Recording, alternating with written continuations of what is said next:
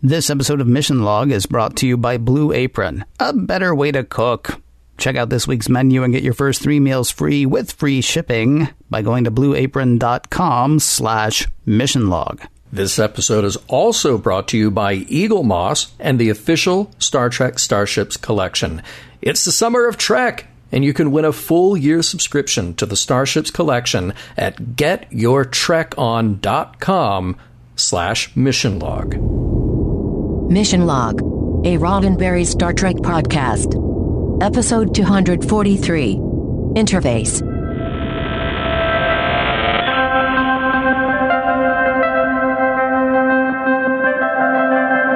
Welcome into Mission Log, a Roddenberry Star Trek podcast. I'm John Champion. Ken? That's your line. Oh, I know. I was just, I was enjoying the lacuna. You do that. Each week on Mission Log, we pick apart an episode of Star Trek, hunting down the morals, meanings, messages contained therein, and seeing if the whole thing stands a test of time. This week, Interface, the one where Geordi's mom gets lost, but Geordi gets to play with a state-of-the-art VR rig, so it's all good. Also, Geordi sees his mom.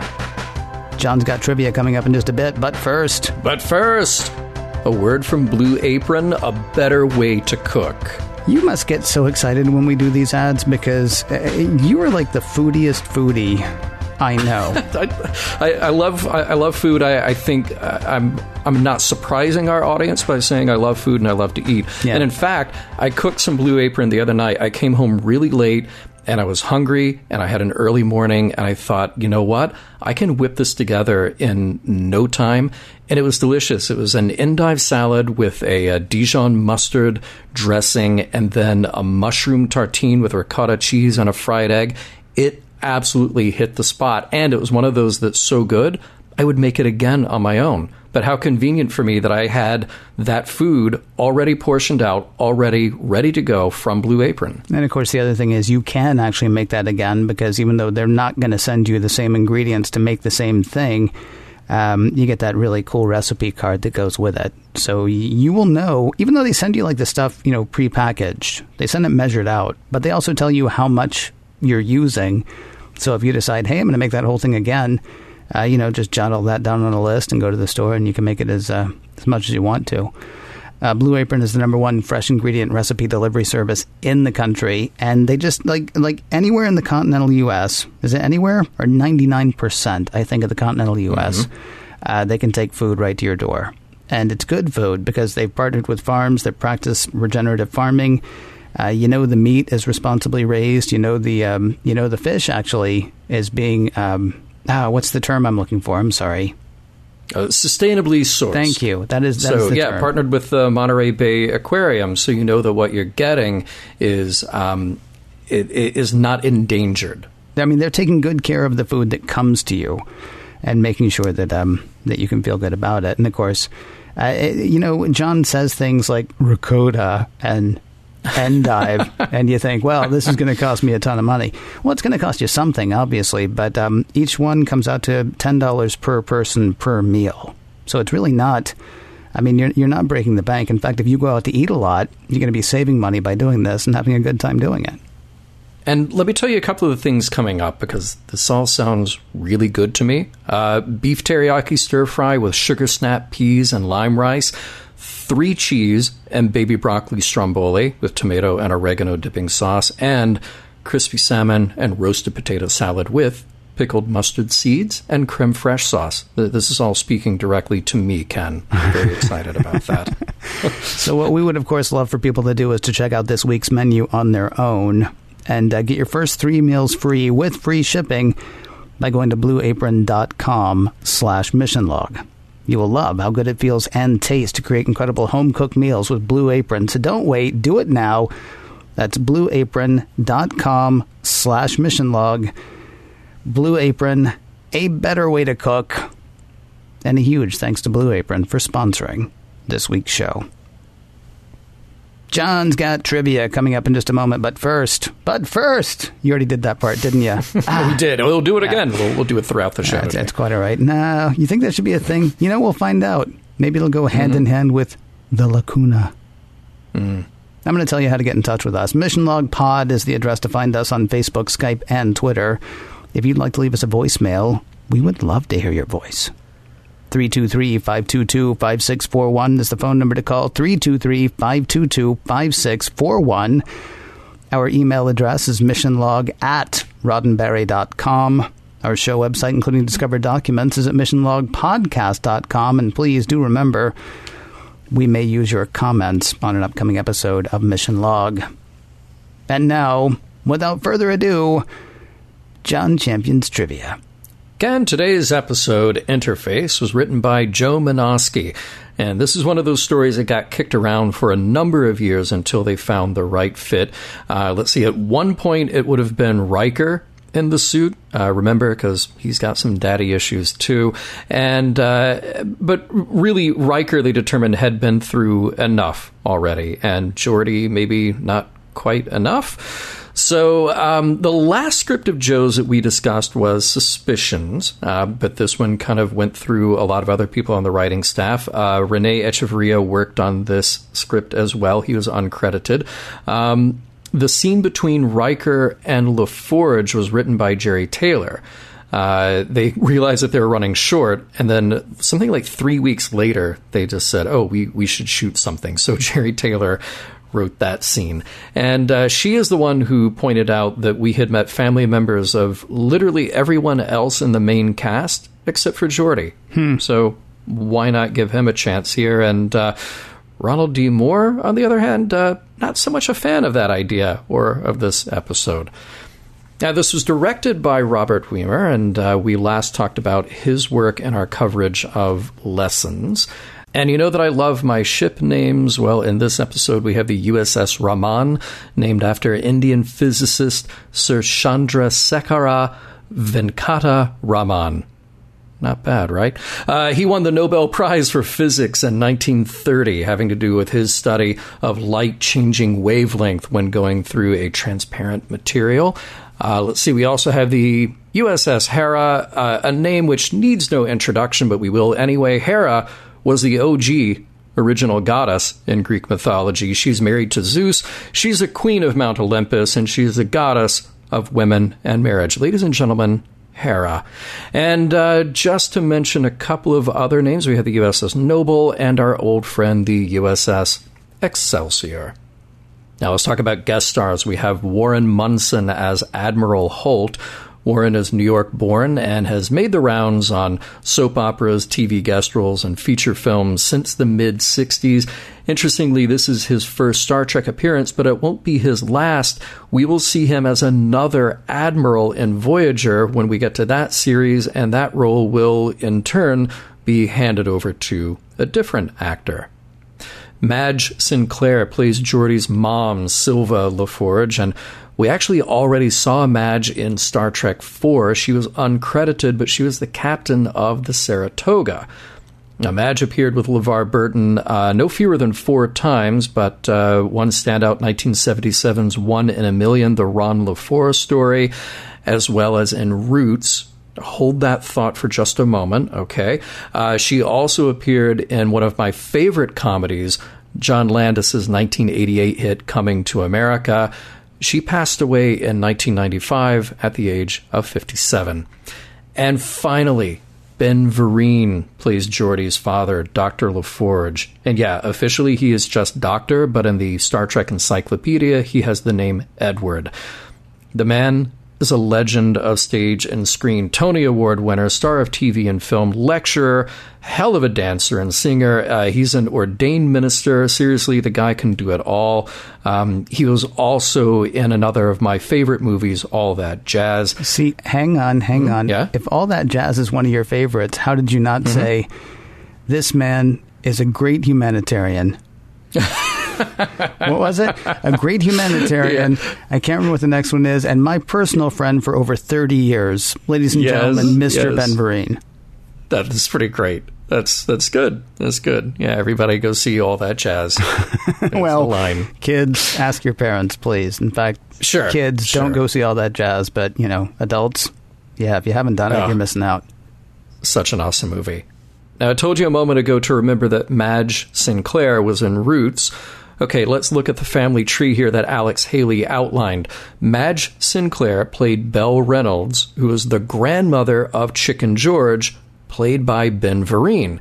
And how does LeVar fit into this, since he was nominated for an Emmy for that same show? He played Kunta Kinte, who was married to Belle Reynolds, and therefore Chicken George's grandfather, though in the timeline of the show, John Amos had assumed that role of the older Kunta Kinte.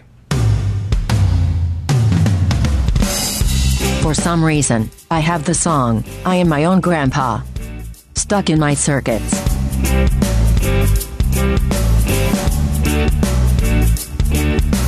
Prologue. Geordi's playing in virtual reality in reality. He's, wait for it, interfaced with a small probe that's able to perform various functions in situations too dangerous for people. Everything he experiences through the probe is really realistic to Geordi. Probably because they can plug the interface straight into the receptors for his visor, which are plugged straight into his cerebral cortex. Also, he's wearing a bodysuit that lets him feel conditions around the probe rather than just see them. Data, Dr. Crusher, and Commander Riker have been monitoring the test of the probe interface system, and Riker deems it a success. This will apparently come in handy on Marigny 7, where the Enterprise is headed. Act 1. Marigny 7 is a gas giant planet, and the science vessel Raman is trapped in its turbulent atmosphere. The plan is to use Geordi's interface probe, survey the situation, and see what he can do about rescuing the ship and its crew. The Raman's plan had been to go deep into the planet's atmosphere, take some readings, then leave. Something must have gone wrong. They'll have to push the limits of the probe interface and Geordi's nervous system, but it should be fine. Good meeting, everybody. Now, if you'll excuse me, I gotta take a call. Admiral Holt is on the line for Captain Picard. It's not a social call, though. The Hera left 9 days ago on a routine mission.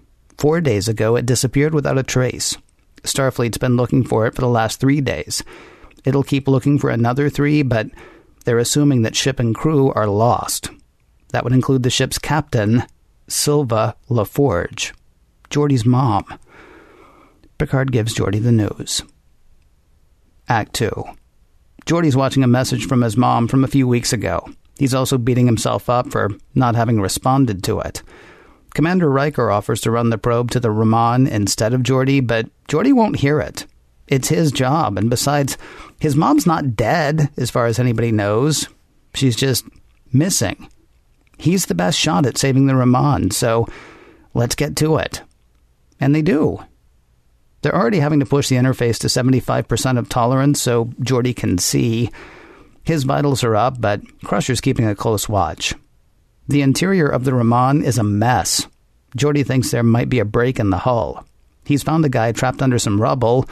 He can move the rubble once Data pushes the interface to 80% of tolerance. Sadly, the crewman is dead, as are the other crew members Geordi finds behind a sealed bulkhead. Suddenly there's a fire. Geordi feels it, thanks to the suit and the probe. And that's enough for Crusher. She pulls Geordi out of the interface, though when he's back to reality, all are surprised to see that his hands are actually burned. Act 3. Don't worry, there's a tech-the-tech explanation for the burns. Basically, they were running the interface tolerance so high and Geordi's response was so intense that the suit created a feedback loop. Picard still wants to retrieve the Raman and her crew, though he's worried about sending Geordi in again. Geordi and Crusher say he should be fine as long as they run the interface tolerance lower. Picard takes their word for it. The probe should be ready again in a couple of hours, giving Geordi time to call his dad. The call could have gone better. Geordi's dad is talking about a memorial service for Geordi's mom, though Geordi says until he hears definitively that his mom's dead, he's assuming she might still be found. Meanwhile, Data is studying the poetry of ancient Ducidarians. Much of their poetry contains lacunae, or empty spaces. These can last minutes or days. Observers are encouraged to really grok the emptiness of the experience. Data is in the midst of a 47-minute lacuna when Geordi stops by to say hi. Really? Say hi? Do you not want to talk about your mother? Asked Data. Nope, says Geordi. Really? Asked Data. Really? Says Geordi, who then proceeds to chastise Data for not pushing hard enough on whether Geordi wants to talk about his mother, because of course he does. If he was looking for consolation, Geordi's come to the wrong guy, because Data's not a guy, he's an android. No, Geordi, you're not crazy for thinking your mom might be alive, but you're probably wrong. Enjoy the lacuna. Back now to the interface, this time with a low level of tolerance, just barely enough for Geordi to see his mom on the Raman. Act 4. Geordi's mom seems as surprised to see Geordi as he is to see her. Also, she says they have to go down to the surface. We're dying, she says. We need your help. I need your help. Of course, back on the Enterprise, Dr. Crusher and Data are only hearing Geordi's half of the conversation. They're about to pull him out of the interface when Geordi goes limp. The interface cutoff was automatically activated when Geordi, in probe form, reached for his mother and sort of overloaded. The real Geordi is in neural shock. Naturally, he's fine in the next scene, though Crusher says she wouldn't want to subject him to that again. Picard is curious about what caused Geordi's hallucination, though Geordi's all, it wasn't a hallucination, it was my mom. Kind of. Data says there was no other human on board the Raman, and Geordi agrees. The Hera is on the surface. They must have found a way to broadcast up to the Raman, just as the Enterprise was broadcasting down. Dr. Crusher tosses a lot of medical jargon Geordi's way. Basically, she thinks he saw his mom, but that was probably just his brain trying to make sense of stuff, not his actual mom. Data says even if the Hera is on the planet's surface, it couldn't stand the atmospheric pressure. All that's enough for Picard. He is not letting Geordi go in again. He orders Data to find another way to save the Raman, and he orders Geordi to talk with Counselor Troi. Deanna has a theory. Geordi doesn't want to believe that his mom is dead, so his brain is showing him his mom in need of help. He figures his brain would show him his mom safe and sound, but Deanna counters, if it did that, the ride would be over, and he'd have to accept that his mom was gone. The harder it is to save her, the more complex the situation, the longer he can believe she's still alive. Not surprisingly, Geordi disagrees, though his counter theory is very complex. The Hera had a sort of hotshot young engineer that was always tweaking stuff.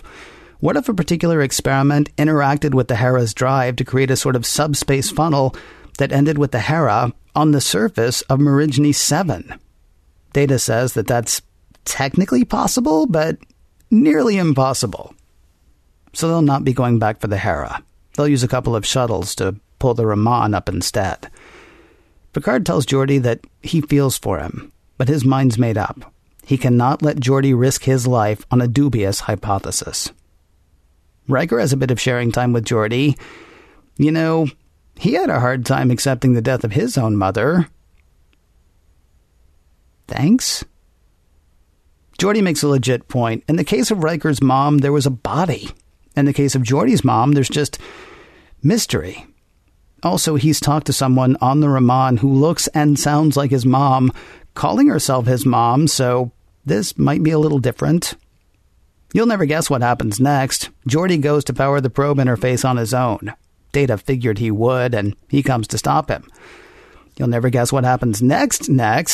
Data helps Geordi do what he's got to do. Data does have one request, though. Consider the possibility that what you see on the Raman is not real. Geordi promises he will. Act 5. Back on the Raman, and there's Geordi's mom. She says she's not actually there. She's broadcasting up from the surface. As for how they got there, she explains. The Hera had a hotshot young engineer that was always tweaking stuff. A particular experiment interacted with the Hera's drive to create a sort of subspace funnel that ended with the Hera on the surface of Marigny 7. And Geordi's like, wow, that is almost exactly word for word what I was just saying on the Enterprise a little while ago. Now he's got a plan to start some sort of something that'll basically end with the Hera back where it started a few days ago. All of that starts by taking the Raman lower into the planet's atmosphere. Data says he may not be able to bring the Raman back from that, but he has to try. Of course, the further the probe moves from the Enterprise, the more Data has to increase the gain, otherwise Geordi will lose contact. And, of course, when he gets low enough, there's no sign of the Hera. Also, Picard and Crusher are wise to the caper being pulled by Geordi and Data. They come up with a plan to bring Geordi out safely, though he argues he's not talking to his mother. It turns out that the being Geordi is talking to is a life form native to Marigny 7. They live in a lower level of the atmosphere. When the Raman dipped low for readings, the life forms were accidentally picked up. When the Raman went higher, they were trapped, in danger, dying. They did kill the Raman's crew, though it was apparently an accident. Geordi explains all of this to Picard. He needs to take the Raman lower to save these intelligent beings. When they're low enough, the beings do leave the Raman, with the one who appeared to be Geordi's mom telling Geordi goodbye. Luckily, Crusher's found a way to safely pull Geordi out of the interface, like a decompression chamber for his brain. While Picard is likely happy that Geordi is recovered, he is not happy. The actions of this week's episode will go into the engineer's permanent record. On a personal note, Picard says he's sorry that Geordi didn't find his mother, though Geordi says the interaction with the alien was so real, he feels like he had a chance to say goodbye. The end. Deep Space 3. There's so many deep spaces out there. We haven't counted yet. I'm going to say there might be 47 of them. Good Lord. Well, no, I mean, because here's the thing. We've talked about this. I know novels, not novels, whatever. But in an alternate timeline, Riker actually ends up the commander of Deep Space 86. Whoa. So at least in, I don't know if novels count as canon or not. We don't talk about the novels, generally speaking. But we don't talk about canon either, because... No, well then, to heck with it. There are at least 86 of them. I know there are at least 86, because I read about it in a book one time. Cool. Well, hey, only 83 more to go. Yeah. Hey, so I have a question. Who among senior staff should actually still have a job aboard the Enterprise? The only one I can think of is Riker. And I may be forgetting something here, all right? And I'm including Picard in this, I think, as well. Because, I mean, I love Picard's redemption after Locutus. Yeah. But would he really be allowed to command the Enterprise again after being taken over by the Borg and costing the Federation, I'm going to guess, 47 starships? I'm going to say no. He probably needs a desk job. Yeah. He would probably be bumped up to Admiral, honestly, because you know how useless they tend to be. Yep. They had an Admiral call the captain to let him know that a ship was missing. Yeah. Right. I mean, so they're really up to like a lot of top-notch, heavy lifting. So here's the thing. Crusher stole a shuttle and flew it into a sun, of course, like you do. Like you do. Yeah. Geordi did the thing with the probe in this episode, right? Lost them the Raman. Now, I understand he ended up saving some other things, but he lost them the Raman based on nothing but what seemed like a hallucination. Right. Data's hijacked the Enterprise more times than I can remember. It's like every other week. Yeah, and Worf straight up killed a guy in front of Riker one time. I know had it coming. Heat of battle. Yeah, no, I mean, the guy, he probably visited Talos 4 at some point. He needed to die, apparently. Right. But yeah, I mean, I'm trying to think of, like, would anybody... Now, is there something I'm forgetting about Riker? Oh, and I guess Troy actually gets to stay put, too. Because I don't think she's done anything that would actually cost her job to this point. Well, no, because that was Man of the People. It wasn't her fault. She was actually taken over by somebody in something.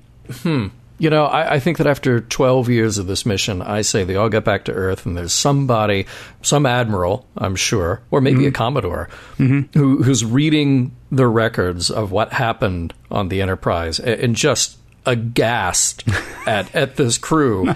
And they're all just sort of like, what, you mean this isn't normal? That this thing doesn't, I mean, people don't take over their own ships all the time and fly shuttles into suns? What do you mean? Listen here, you desk jockey. You haven't been out in space in a very long time. Well, I mean, except here we are on Deep Space 3, so okay, you're in space, but still.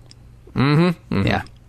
Geordi has this great line. He says he's talking about in the VR suit, all the stimulation that he's getting from that. It's like being on a roller coaster or a first date.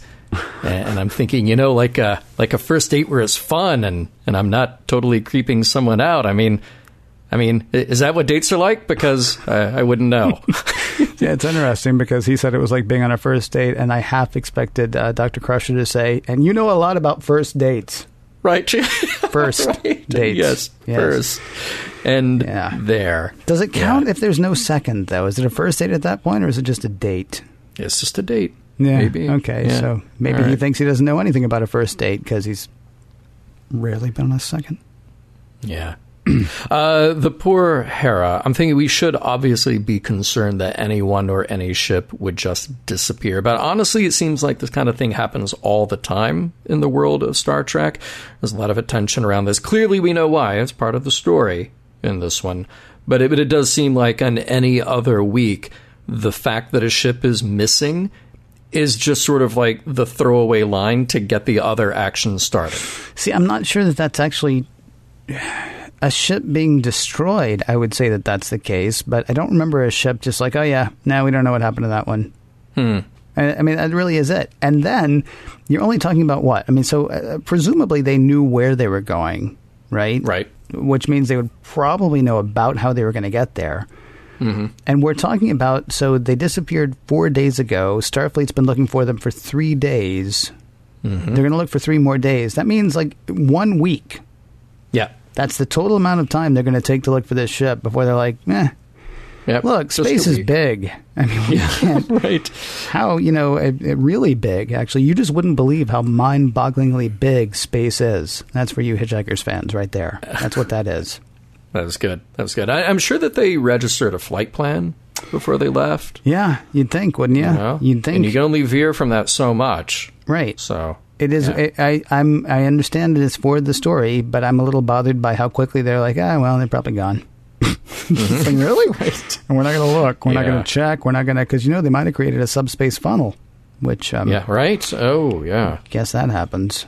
Yeah. Yeah. Can you imagine? Like, just I don't know. It's weird to think what might be happening to that ship that just inexplicably disappeared, right? Don't want to know. Like, are they like making their way like from like a whole other quadrant of the galaxy, maybe back to the Federation? Is that possible? Wait a minute. Could something like that ever even happen? It would take decades. That may or may not be a good basis for a show. I'm not sure. Yeah. Shelve that. We'll come back to it. Maybe we will. Hey, Geordi says the warp core in the Hera has a reputation for strange side effects. I'm sorry, my hand is up here in the back. I have a question. Yep. Why is Starfleet using warp cores with strange side effects? I think that's a legitimate question to ask. Thank you, Ken. Thank you. I appreciate I wish somebody that. had an answer for that. Yeah. Yeah. Because if I'm looking at all the ships lined up, and somebody says, "Okay, we're going to assign you to a ship," I'm going to say, "Let me take the one that the warp core works totally normally." Right. That's the one that I'll take. Yeah. This one's small, but the engine's iffy. Oh, okay. Mm-hmm. Well, yeah. I'm thinking a desk job might not be the worst thing now that you mention it. Speaking of desk jobs, it's not a desk thing, but you're an interior design guy. Yeah, I do love design. Almost as much as you're a foodie. Almost, not quite, but yeah. Boy, is Deanna's office ugly in this episode. I mean, just ugly. UGLY. There is absolutely no alibi. It's ugly. So many sponge patterns and pastels going on in here, and like that sectional. Is she doing like counseling for a family of 8? I mean, it's like it's not even normally where she is. I don't know where they are in this. It feels like the waiting room of a 24th century Olive Garden or something. Yeah, it was. Here's the thing. I avoided writing anything down about that because I knew I would just go on and on and on. Well, sorry then. Oh, no. Now you got me started. So, buckle up. It's not. We should actually, it's not important. It's just bad. Here's why it stands out. This episode actually has a lot of really nice photography and a lot of nice production design in it. Mm-hmm. There are shots of Geordi as the probe that are these long Steadicam shots, and you have this dark, mysterious lighting. And for some reason, they go into Deanna's room, which looks terrible. I mean, it is right up there with that bad season 1 wallpaper, that level of terrible, but it's shot in a really flat way where it's like a Universal Studios production from 1978 where everything is just super white lighting, very flat. And there's one shot where Geordi is just sort of standing straight on with his back to the wall. And it might as well be color forms at that point. It's bad. I would be bad. Really curious to know why that ended up being the set, how that ended up being the set. I mean, and that's for like a level of nerd that's beyond nerd. Because, I mean, you've got to be talking about something. Yeah. I don't remember. It's been a long time. Maybe the bridge of the Romulan ship is the last time there were so many questionable design choices. But at least the bridge of the Romulan ship, at the very least there, you could say, okay, well, that's weird art direction, but at least the shots were okay. Yeah, sure. This was like, not pretty. Yeah. It was an unholy combination. So I'm sure that we'll talk a bit about the VR contrivance in this episode. And I understand doing things for dramatic effect. So it was an interesting choice to have Geordi as Geordi and without the visor to tip you off that this is VR Geordi, not real Geordi. So I understand that idea, but why would Geordi as the probe be able to have a conversation with his mother that the people on the Enterprise couldn't hear? Because that raises this whole other question about how is he interfacing with that probe? If he thinks it, does the probe say it? But then there are other things that he says as the probe that people in the VR room can hear because he's talking to them. So not entirely consistent in that, but it did make me say, okay, well, he's having this whole conversation, but nobody on the other end can hear it. So who is actually having that conversation? Because if he can think it and the probe can say it, that's pretty outstanding. That is pretty cool, but then he's just... Well, that's a really long lacuna then for anybody who's in the interface room with him. Yes. Yeah. You raised some interesting questions, and I'm going to do that. I'm going to raise my hand at the back of the class and say, why would Data, in his right state of mind, which he is in this episode, he hasn't been taken over by lore or anything else, why would Data violate protocol and help Geordi? Does friendship override his logic?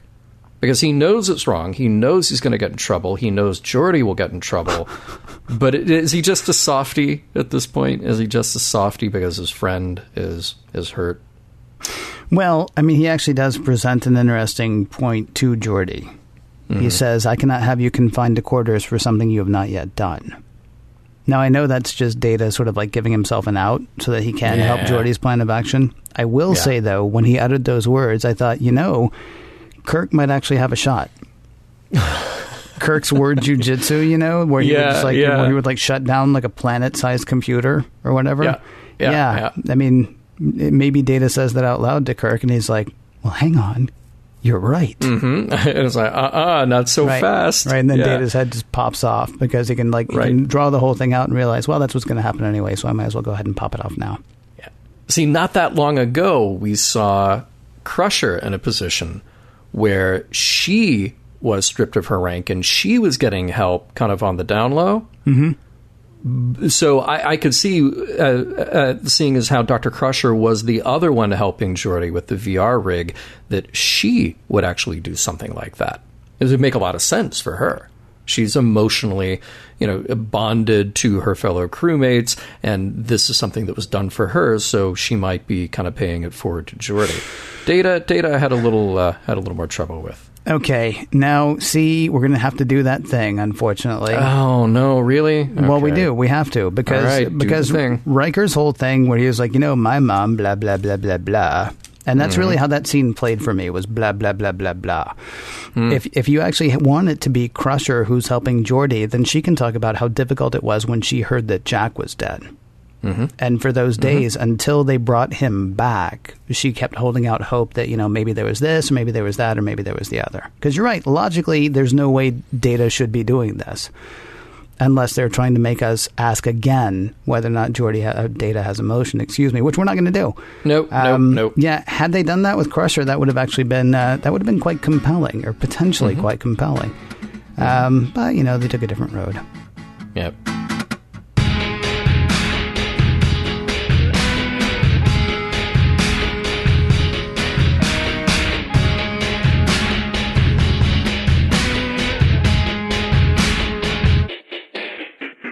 The lacuna, in Deucedarian poetry, is the artistic version of a page that says, intentionally left blank. Also, intentionally left blank is My Missing Persons cover band.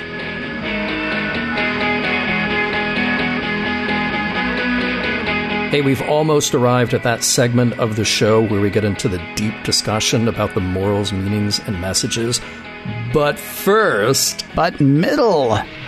It's time for a word. Because we did but first at first, you see. Okay, but I thought this was going to be a show full of but firsts. No, but middle. It's time to talk about the Eaglemoss Starship Collection because you know why. It's the summer of Trek. That's right. So they're marking the launch of the 100th vessel. You remember it, Ken? It's the USS Horizon, which I love. Yeah, so it's the 100th vessel in the official Star Trek Starships collection. And Eaglemoss, of course, is inviting fans from across the generations, yeah, I said that, to get your Trek on in the Summer of Trek sweepstakes. And you can check it out at getyouRtrekOn.com/mission log. Tell them what they can win, Ken. Lots of different things, right? I mean, grand prize winners will get a full 1-year subscription to the Starships collection, which is kind of awesome. So that's what? That would be like 24 ships, right? Because it's 2 a month. So 24 tiny little starships can be yours just for going there and entering. Other winners will get selections of those models, plus graphic novels, digital comics, all kinds of stuff. We said this the last time we talked about it. Literally hundreds of prizes available. You've heard us talk so excitedly, genuinely, about how much we love the official Star Trek Starships collection from Eaglemoss. We encourage you to check them out, but this is your chance. This is your chance to go win something incredibly cool from them, and you can do that at getyourtrekon.com/mission log. That address, one more time, getyourtrekon.com/mission log. Go there and check it out. Seriously. The quality of this stuff is just nuts. Like, it's nuts. And it's affordable, too. That's the other thing. I mean, like, you look at it and you're like, well, I could never afford something like that. And it turns out you could. So, yeah, check out what they've got. But, don't even think about the price right now because it's your chance to win. As John said, getyourtrekon.com/mission log. And we do thank Eaglemoss for sponsoring this episode of Mission Log. All right, Ken, let's talk about how cool the probe idea is in this episode. Yeah, I said cool. I said cool because we always wondered why on Star Trek they didn't have more robots or remote devices. Like let's say your second in command leaves the bridge to go fix a radiation problem in the engine room. Mm-hmm. You don't want that to happen. You would rather have a robot or a probe or some sort of remote device go do that because you don't want to lose a valuable member of your crew. So it just seems like you would have this kind of thing everywhere. So I like the idea that this episode is taking on that challenge. Now, question, does it make any sense to have that thing tied into someone's nervous system? So isn't this the whole idea of personal safety by using a probe? Now, I do realize that Geordi's eyes make him a unique candidate because you can feed the video information directly into his head. But shouldn't there just be people monitoring information rather than trying to feel it? So one way I might say that there's a bad idea here is there should probably not be a thing that generates that much heat on Geordi's hands. Well, let's there wasn't anything that generated that much heat on Geordi's hands. It created a tech-to-tech loop of some sort. It did. Yeah, that was a mistake because he actually didn't have anything on his hands. No, it showed that there are wires on top, and then all of a sudden he's got burned hands underneath. Right. It's actually kind of odd, actually, because he uses his hands to pick things up, but he does not have any sensory suit over his hands. Gloves, you would have thought, would be the easiest part of that suit to make. Right. You would think that, yeah. See, here's the thing. I love that you think this is cool. I'm having a bit of problem with it because, I mean, I jokingly said that it's a VR rig. But it really is a VR rig, and that's great, except we've already got the best VR rig imaginable in the holodeck. Yes. And we also know that the holodeck can jack straight into your neural cortex, and you don't even need to have visors or implants for visors. Just ask Lieutenant Barclay. Because this happened. I can't remember which episode that was, but he basically just did a complete interface with the Enterprise computer. The nth degree he did that. Is that the one? And yeah, it is the one. Yeah. And that would be ideal because you have the Enterprise in real time creating that environment for you. And all you would need is to place cameras and whatever other probes on that other ship. Now, we do know that the holodeck also will try to kill you. Given a lack of safety protocols, which they're always going to push. But I thought, okay, picture this in the modern world. So everyone at Mission Control for a NASA probe, like let's say the one on Mars. Okay, so now you have specialists reading every bit of information from temperature to lighting to environmental objects, whatever is in the probe's way, to gases on Mars. So let's say that next time, instead of a bunch of scientists sitting around reading all of that on a monitor, when it's dark, we turn off all the lights. If it's sulfur that the probe encounters, we make it smell terrible for the scientists who are looking at that information. And then the guy who reads the temperature, just put him in a really cold room and let him try to experience it for himself. All right. See, I think there's actually something to this. I just have a problem with the whole suit thing. And I can't help wondering if it's like, because this was 93, right? Yeah. All right. So virtual reality is still hot in like 93. Virtual reality is a new idea. I mean, it honestly struck me like this almost felt like they wanted to show something really neat that was kind of going on right now. And so they put him in this VR suit, which we were seeing in all, kinds of horrible movies in the early 1990s. For right. sure. But I mean, yes. it was a neat sort of like, hey, this is a place where science is going. The only problem is we're on a ship that's got 4 holodecks. I mean, they've already done like way past virtual reality. You could say they've done virtual reality to the nth degree, if you wanted to be, cute about it. Well, thank you very much. I mean, it's not. I'm sorry to solve the technical problems, but this is a technical problem that was solved when we were on the first episode. When we were in Encounter at Farpoint, when we come across Data in the holodeck and he's whistling and the holodeck is completely real. Then why do I need to tie into a probe that goes down someplace? Why not just have that send all the information back up to the ship and like render it in the holodeck? And then a bunch of us could be there actually looking around as opposed to one guy. Right. Yeah. Sorry. Yeah. No, it absolutely. No, that's it would be like if somebody came and said, "Captain, I have invented a way for us to go warp 3." Yeah, right. And Picard's like, "Dude, we got a warp core. This one goes to 11. We can go like warp 9 point something maybe. We don't try to get all the way to 9.9 because then we end up going back in time or something weird. But opening up a wormhole of our own apparently. But I mean, it's just it's. I mean, I'm not going to say that the entire episode was undone by that, but it struck me as odd that it's like here's this new thing we've got that's really kind of a crappy version of this other thing that we already had. But yeah, let's play with it anyway. Yeah. It's well. We will come back to that in our wrap up. I'm certain of it. Let's talk about Geordi's journey in this episode. So there is. See, here's the thing. You talked about how you didn't like the scene with Riker. I think the scene with Riker is perfectly fine. And I also like that scene with Data asking Geordi if he needs to be comforted. And then Geordi's very human process in that scene, which is saying no and then yes.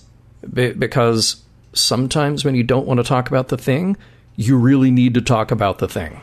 And it's uncomfortable, but that's what he needed. I felt like that was a genuine moment. Yeah. All right, I'm just going to be the negative Ned. No, you disagree. I'm going to be the negative Ned all the way through this episode. I have a problem with, once again, we are teaching Data bad things about humanity, it seems to me. Some really terrible stuff about humanity. So Data asked, "Hey, do you want to talk about it?" And Geordi's like, "No, I don't want to talk about it." And then Data's like, "Really? Because it would make sense if you wanted to talk about it." And Geordi's like, "No, I really don't want to talk about it." And then Data's like, all right, well, let's talk about this poem I'm reading or not reading, Right. while I'm waiting for the poem to start again. And then and Geordi's like, well, you gave up too easily there, Data. Really, what you should have done was press me to ask if I wanted to talk about it. Okay, well, dude, I asked you, and I asked you again. I mean, there are ways that scene could have gone okay to me. It was the part where Geordi chastised Data for it. I think that bothers me because, personal aside, if you don't actually want to know how I'm doing, don't ask me, because I don't tend to say fine unless I'm actually fine. And then this happens seriously wherever I am. I actually had a guy, a cashier, ask me how I was doing, and I told him. And he was like, wow, you're honest. And I'm like, well, you asked, dude. What? Yeah. So, I mean, it really bothered me for Geordi to... Because Data actually did a very human thing there. He said, are you okay? Yeah. And Geordi said, yes. And Data actually then said, are you sure? And Geordi said, yeah, lay off. Yeah. And Data's like, all right, cool, man. And then Geordi's like, well, you're really bad at this human thing because I totally need you to ask a third time. Which... may be exactly what it takes, and that's what it took. So I look, I'm going to cut him some slack. The guy is going through an emotional thing. Yeah, okay, yes, but the writers weren't. That's my problem that I'm having. Anyway, go ahead. Yeah. I'm sorry, I don't know if the writers are going through an emotional thing or not, but yeah, I mean, they're... Yeah. I don't know why. I don't know. I don't want to jump to the end. I apparently had a couple of problems with this episode, John. That's fine. That's fine. You can. Do you want to talk about it? No, I'm good. Okay, you sure you don't want to talk about it? Because it sounds like you want to talk about it. Okay, I really don't want to talk about it, so don't ask me again, maybe. Cool, then I'm just going to move on with my other point. Dude, I totally want to talk about this. What's wrong with you? God, okay, go ahead. I'm sorry. Yeah, no. Go ahead. Yeah. There's... obviously, there's debatable stuff about this episode and the premise of the episode, but I'm really glad that we have this as a Geordi episode because it only took 7 seasons, but I feel like we actually know a little more about Geordi, or even if we don't know more about him, we gave him some depth. We gave him a family. We gave him things to feel regret about. We got that early on with Picard. We got that early on with Riker, to, varying degrees of success. And that's fine, but at least they attempted, at least they went there. I wonder if we would have felt differently about Geordi, and particularly his, let's say, other personal problems, had this episode or an episode like it had come earlier. Where we set up, we give Geordi some stuff to deal with.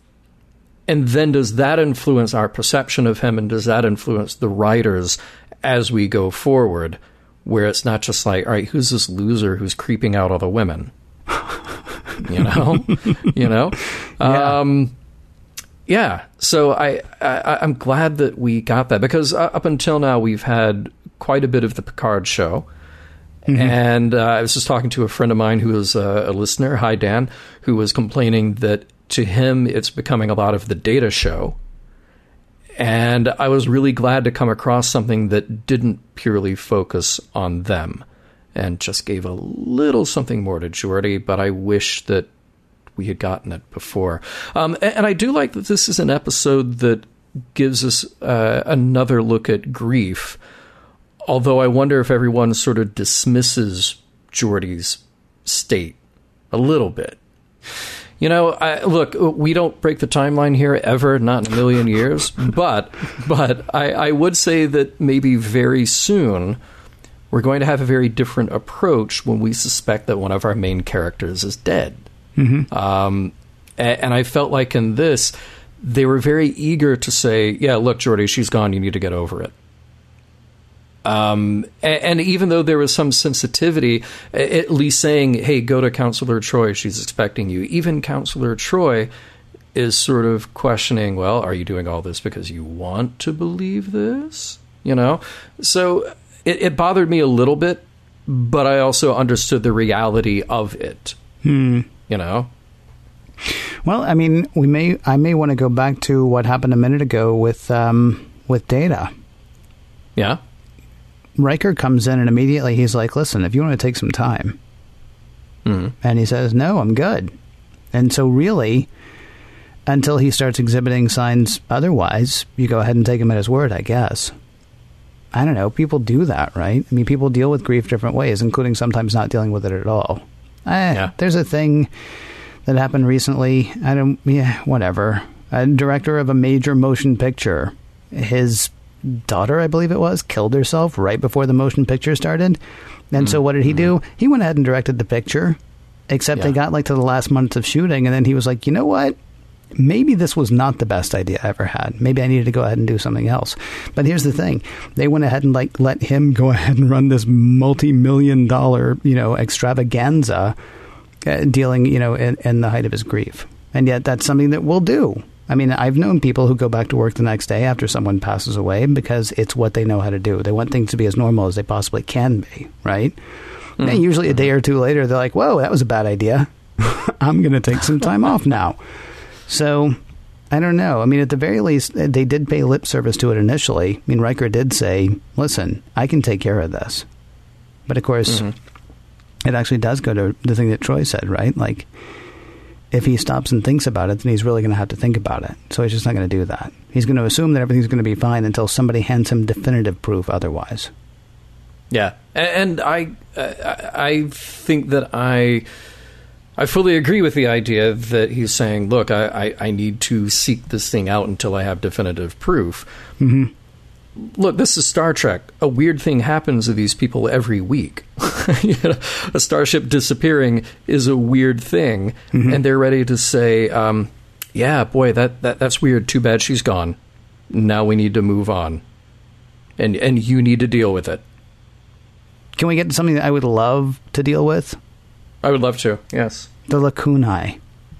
Oh, you want to take a 47-minute break? Could we? I didn't know it was an actual thing. I didn't know that lacuna was an actual word. I assumed that they were making up, because who was it? The Dusidarians? The ancient Dusidarians. Yes. It's that poetry? Yeah, that's made up. I'm pretty sure that's made up. I didn't know that a lacuna was an actual thing. And then when I was typing it in for the recap, and there was no red squiggly line under it, I was like, what? And so I went and checked, and yeah, it pretty much means what Data said, except the idea of using it, I mean, it's not an artistic term necessarily. It's just a void or a gap or silence or something along those lines. And so the idea of the Dusidarians using it as making a point of being silent, I mean, it has to do with sort of like the whole mindfulness idea that we have currently, right? If you're eating, really eat. Don't eat and watch TV. For God's sake, don't eat at your desk. Don't eat while you're walking someplace. If you eat, eat. If you're eating, rather eat. If you're walking, walk. And really just sort of like experiencing the emptiness, I believe is what Data called it. And I got to say, I absolutely love the idea. It struck me as a really wonderful moment, and kind of an artistic thing to throw in there as well, because that's basically what everyone is suggesting Geordi do, right? Yeah. Like, yeah, you don't know what's going on, but deal with that right now. Deal with this loss, or deal with this potential loss. Deal with this silence. It struck me as a neat artistic idea. Yeah, it's the poetic equivalent of 4 minutes, 33 seconds. And that's for all you John Cage fans out there who are listening to our show. Yeah, all 8. John had to explain that to me earlier, so I'm sorry. I've been sworn to secrecy. I now know what 4 minutes, 33 seconds is. And if you want to, you'll apparently have to look it up. Good news, though. You can download it on iTunes. Mm-hmm. You can. Weirdest $1.29 you'll ever spend.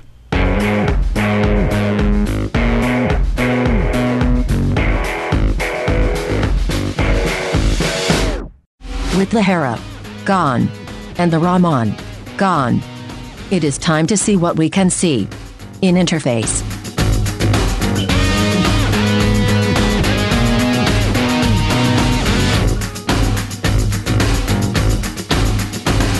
Lacuna Matata. What a wonderful phrase. Lacuna Matata. Ain't no pass and craze. It means. Good. That's exactly. That was perfect. Yeah. Thank you. Thank you very much. 2 shows nightly, except for the days that I do 4. Hey, it's time for the part of the show where we discuss the messages, morals, and meanings of the episode we have covered and decide for ourselves and, chip into the conversation that maybe you guys are having as well, whether the episode stands the test of time. The episode in question this week is Interface. Hey, John, does Interface hold up as far as you're concerned? So this is one of the more interesting episodes to try to answer that question, as we do every week. So we gave a lot of stuff a pass with the original series because we're watching it at such a distance, more than 40 years when we started that part of our journey. And we kind of chalk it up to saying, well, that's how TV was made then. And so we focus on story, direction, acting, whatever else we're going to focus on. This episode is partly about a piece of technology that is becoming more of a reality today. It was starting to become a reality when this episode was made, and in the couple of decades since, even more so, and it will only continue to grow, and we will see this as a real thing. And you can't separate that from the story. It is a major part of that story. You know what's hilarious about that? What's that? Had we been doing this show in 2005, we'd probably be like, virtual reality. Yeah, right? Yeah. Right. How do you like that big suit? Oh, I wish he'd had the helmet. Yeah, right. And now we're like, oh, yeah, this is totally happening. I can totally see that. Right. Yeah, it's kind of funny. Right. Because it was like totally in favor when this episode came out. Totally fell out of favor. Became like a laughingstock, a joke. And now we're like, oh, yeah, I'm thinking about getting me one of them virtual realities. Yeah, right. So as a production here, I like the production techniques. I like having Geordi there instead of the probe, which was kind of cool. We saw it in Reflection, and that was partly a budget concern. Well, you're going to put the actor there instead of trying to put an effect there every single time. Like I said, I liked a lot of the Steadicam that they used in this. And there is something about the bare bones of the story that does hold up. It's about Geordi's journey. And all of that I found interesting. Problem is that, can you even call it a B-plot? I don't know. At the end, the thing with the aliens, the big reveal, it just feels very rushed. Almost felt like there should have been another scene there for a show that was running short already. I give it just maybe just a marginal pass. I don't want to dismiss this episode because we get something more about Geordi. And I think that's important.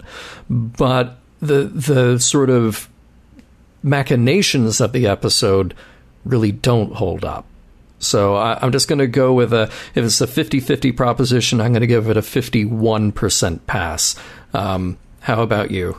No, I don't like it. Okay. I mean, I just don't. I mean, because, again, you're right, it is about technology, but somebody on the writing staff should have said, hang on, we've got this technology already. So what is it that we're doing with this guy? And we've actually done this before, again, with Barclay, as you pointed out, in the Nth Degree. I pointed out Barclay, but I couldn't remember the name. So thank you very much for that.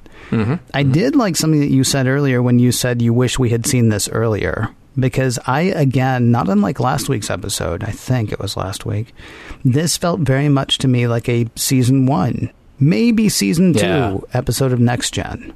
And this would have been a great season 1 or season 2 episode of Next Gen because we have these aliens that like, oh, we accidentally picked them up and they need our help thing.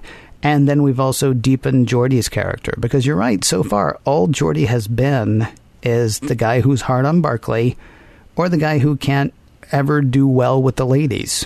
I mean, these are the only two things we've ever had about him. Yeah. And so to deepen, and his best friends are all imaginary. That's the other thing, or they're not real. I mean, there's Data, there was Leah Brahms, I can't remember who the other one was, but there was a third one that I was like, these are all made up people that he's bonding with. And you can then go back and ask, okay, so he feels the need to unburden himself emotionally. Of course, he goes to the machine to do that. Yeah. So, I mean, we've accidentally learned stuff about Geordi, like the fact that he can't make real friends. They all have to be imaginary. But aside from that, this would have been a great thing to see in season 1 or season 2 to give that character more depth. And then we could maybe refer back to it every second or third season, like we refer back to Riker's dad issues every second or third season. I think where I get a real problem with this, and it's the same thing that we've talked about before, what I want my Star Trek to do is present me with moral dilemmas or tell me a longer story. Now, what I'd prefer is the moral dilemmas. I would rather have Arena, which is the season 1, I believe, episode of the original series where we meet the Gorn. Or I would rather have, well, we'd always rather have the Corbomite maneuver. I'd rather have Time Squared. I'd rather have something that gives me personally something to consider. Watching a character go through character development, knowing that next week he is not going to remember that this happened, or probably not going to remember that this happened. I mean, we may have a reference. I assume, it's Ben Vereen. I have not watched ahead, and it's been years since I've seen it originally, so I don't know if Ben Vereen's going to turn up again. My assumption is we're going to discuss Geordi's mom at least one more time. But this is not something that's going to affect him week to week. No, of course. Yeah. I don't really know why we do the character development stories if we're not going to carry the character development further. And in the meantime, and I know this is a complaint that I had towards the end of season 6, we're now under 25 episodes left of Star Trek The Next Generation. Please don't waste them on emotional development that we know is not actually going to affect the character and hitting issues that you've hit harder before in different ways. I go back to Half a Life, the one with Timothy, the guy who was 60, who, it's time for him to die, even though he's got more stuff to do. We dealt with real grieving there. We dealt with the fact that, his daughter was concerned that she wouldn't know how to grieve if he didn't do everything that he was supposed to do the way he was supposed to do it. Yes, you get some stuff out of Geordi here as far as like, I'm not going to deal with this until I have to deal with it. But guess what? At the end of the episode, there's still no body. There's still no Hera. There's still no answer. But I got to talk to somebody who sort of looked like my mom, and they said goodbye, so I guess I feel okay about it now. The end. Okay, that was weird. Yes. It was, we got to wrap this up really quickly. We're not going to make this a 2-part episode, and Lord knows we're not going to continue because we have no idea who's going to write next week's episode anyway. And they certainly didn't know that we were going to kill Geordi's mom in this episode when they started writing next week's episode. So, it carries with it all the trappings of gravitas, but this is not a show that does that. And so then when you try to tell me, let's be sad for Geordi this week, but don't worry about it because there'll be no reason to be sad for him next week, so it's all good. It just, I wish it worked for me. I really do wish it worked for me because I'm tired of being the guy for the past, 3 or 4 episodes to say, no. But unfortunately, I feel like I have to say no. That doesn't mean there aren't messages here. What messages did you pick up, sir? Yeah, well, the whole thing is this exploration of grief and character and, how Geordi is going to deal with this. There is also a message in there about the enemy not being the enemy, one of those classic tried and true Star Trek messages. There's sort of LaForge dealing with the reality of loss, which came a bit from that Riker scene that I liked a bit more than you did. There's grappling with regret and sort of seizing the moment that we discuss in the LaForge and Troy scene, which I thought was just a very real reaction to this. We prefaced it with Geordi watching that message from his mother and then talking about how he hadn't been in touch with her in 3 weeks. So this is all real and relatable stuff. And there's another message in there. Don't be too quick to believe what you want to believe. Data says it outright to Geordi when he's about to go in for the last time. Consider the possibility that what you see isn't real. A valuable lesson to be expressed by Data, and particularly to Geordi in this case, who so wants to see something, so wants to believe something, that he will see it no matter what. Yeah. So what else? Anything else in there? Well, let me really quickly say, because I don't know if I said it well, the thing that bothers me about the conversation between Riker and LaForge is it feels to me like Riker is doing 2 things in that situation that you're not supposed to do. And this is just based on, different counseling stuff that I've heard in some classes I took a million years ago. You don't say, I know how you feel, and you don't tell somebody how they should feel. Yeah. And I kind of think that Riker was doing both of those things. And I think that's why it didn't work for me.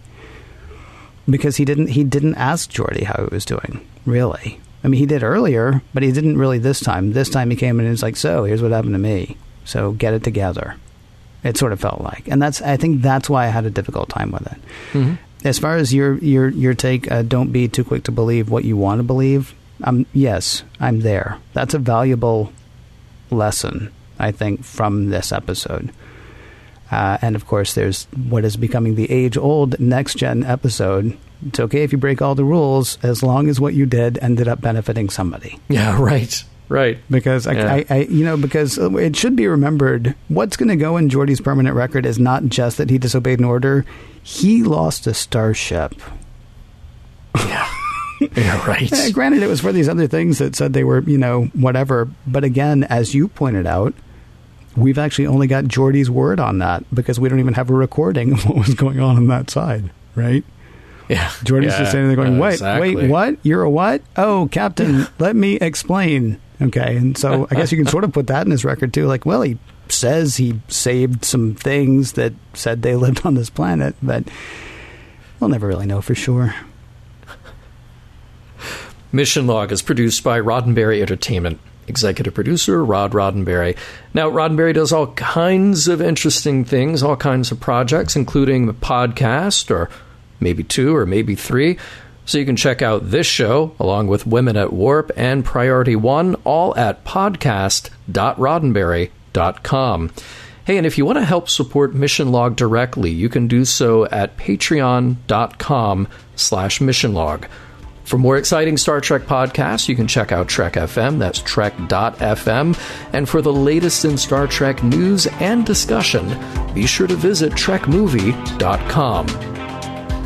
On the next Mission Log, Gambit Part 1 and Gambit Part 2.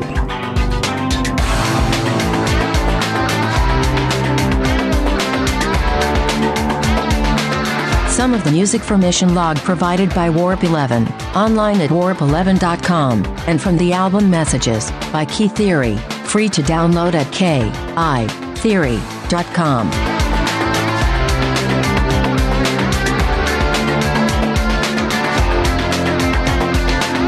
Ladies and gentlemen, the next voice you hear will be that of a fantastic entertainer, a great humanitarian, and my personal friend, for as long as I have been active. End transmission.